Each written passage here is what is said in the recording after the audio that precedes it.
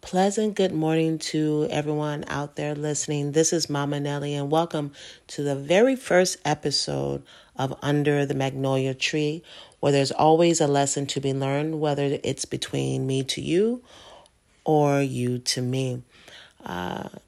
Today, we're going to talk about, or what I'm going to talk about, is language and why language is so important to what we do spiritually. So I had to get the official definition from Webster's Dictionary on what is language to help me to kind of frame what it is I want to say, right? So according to Webster's Dictionary, the definition for language is the words, their pronunciation, and the methods of combination of them used and understood by a community. So just to give a background of who I am, right? Of course, I was raised in the Kojic Church, Church of God in Christ, Pentecostal church, where my mother was a missionary. And then I transitioned to being a Muslim. I converted to Islam and I practiced it for at least about 8 to 9 years. And that's where my foundation, I believe, my foundation of understanding language really, truly came from. So one of the things that Islam has taught me, especially when it comes to language, is that language ties to one's culture. It ties to the Arabic culture. Especially Islam is a tribal tradition. It is an oral tradition. So language was heavily used, or the understanding of language was heavily enforced, especially for those who Arabic was not their first language. And so language in the Arabic sense, or in the Muslim frame of thinking, it explained why things were done. The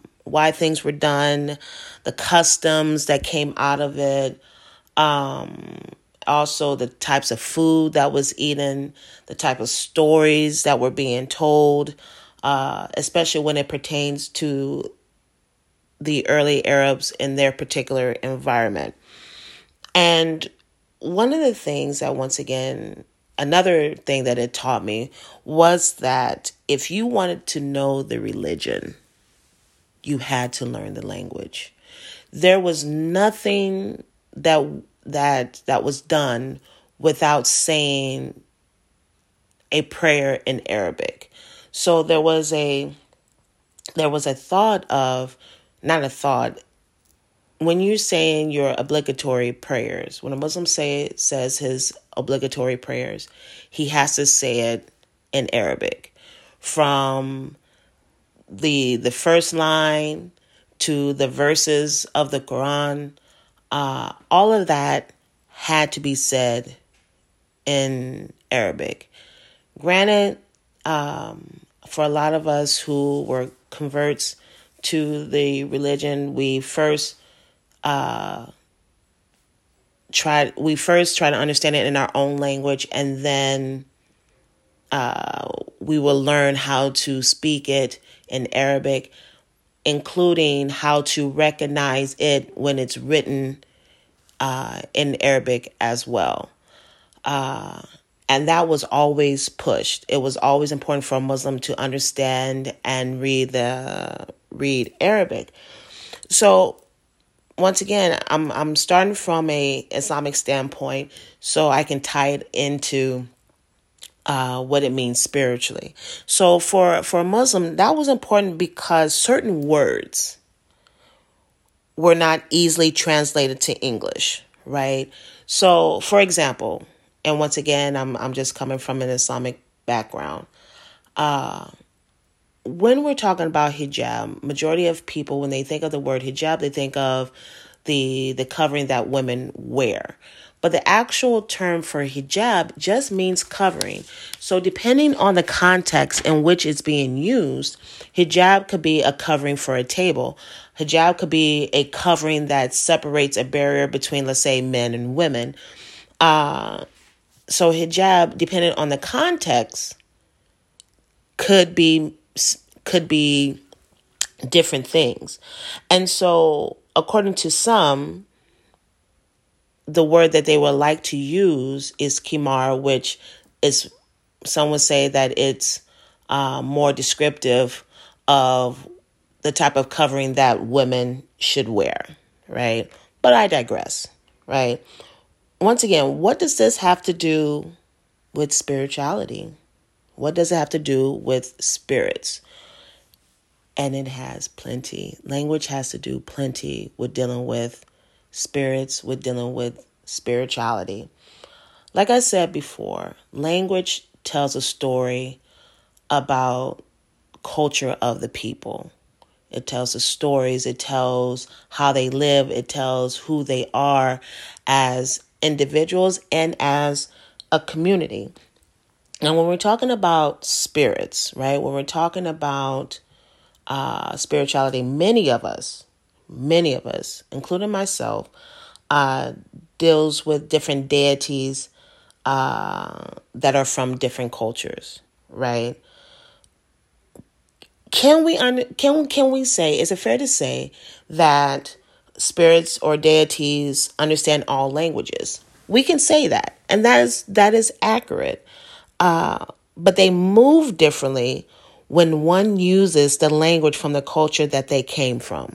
For example, my son loved Nordic mythology, right? And so he was singing a song in a language. I don't know how he learned it. I really don't. But he was singing a song to Odin. And he was walking through the apartment singing this song. And being who I am, right? Being who I am, I started to feel the energy shift in my apartment. So I like yelled at him and I said, well, not yell at him, but I called out to him. I said, son, I said, who are you calling in my house? Who are you calling in our space? And he was like, well, this is a song for Odin. I said, son, you can't do that. You can't sing a song to a deity and you calling them forth. And now what are you going to do now that that deity, that energy is now in our house? What are you doing? What are you going to do once that energy is present and accounted for in our house? I said, son, you gotta watch that for a little bit. Now, with all that being said, I'm sure that my son could have possibly said that song in English. But I can guarantee you the energy would not have been the same. Because now he's calling forth a deity in the language that deity, the culture in which that deity came from, right? So that's one example, right? When you're talking about your ancestors, a lot of us are from different backgrounds, right? I am from, once again, I was raised in a church. My folks are from South, Mississippi, Georgia, and the Carolinas, respectfully, right? They're not going to move for me if I decide to go to them and talk to them or approach them in the Catholic prayer. They're not going to move as quick as if I may have been speaking a foreign language to them. They're not going to recognize that. But if I came to them with a tambourine and I'm stomping on the floor and I'm singing gospel songs that I grew up with, like old traditional gospel songs, they're going to move a lot differently than if I was starting to do a rosary in front of them. it will be in a language in which they do not understand, right? They hear me, they understand, but that is not what is going to grab them to want to come celebrate with me. So for a lot of folks, especially for those who are in Orisha tradition, Haitian voodoo, anything that is, let's say, an ATR, an African tradition or religion, most people will tell you, those who've been doing this for a long time will tell you that you cannot perform any consecration of any Orisha, any Loa in English. They will tell you that. Because one, you have to speak to the Loa, you have to speak to the Orisha in a language, in the culture that they came from, right? Because once again, there are certain words that are not easily translated into English, right? Once again, when I was a Muslim, I was always told that when something is being translated from the original language, that you lose the understanding, you lose the connotation from it. It's almost like, if you say a word in English, it's almost like you're trying to find an equivalent to the original word. Sometimes the equivalent doesn't mean that's exactly what it means. It just gives how do you want to say? It gives I want to say maybe just a gist of what is being said. It's not the actual meaning. And especially in Yoruba language is very expressive. It's like when Yoruba speak, they use a lot of parables. They use a lot of descriptive words to describe what is going on. Whenever there is a song about Orisha, it's very descriptive of what or who the Orisha is, right? So when you're calling forth Orisha, you have to call them in the language in which they understand, in which the culture that they came from. It's not like Orisha or Loa won't understand you what you're trying to say. It's not saying that at all. But they move differently when you are calling them in the language in which the culture is based out of. Right? Once again, Yoruba is very expressive. It's very descriptive. You can't take the language out of the culture because it is the language that itself that tells you about those people. It is the language within itself that explains the parables. Some of those parables, it's hard to say it in English because sometimes there's no words in English to describe. It's no words in English that describes what the original language is being said, right? And it's no different when you look at, let's say, us here, Black folks here in America. There are certain things that we say in the Black community that 9 times out of 10, if you say it in one community in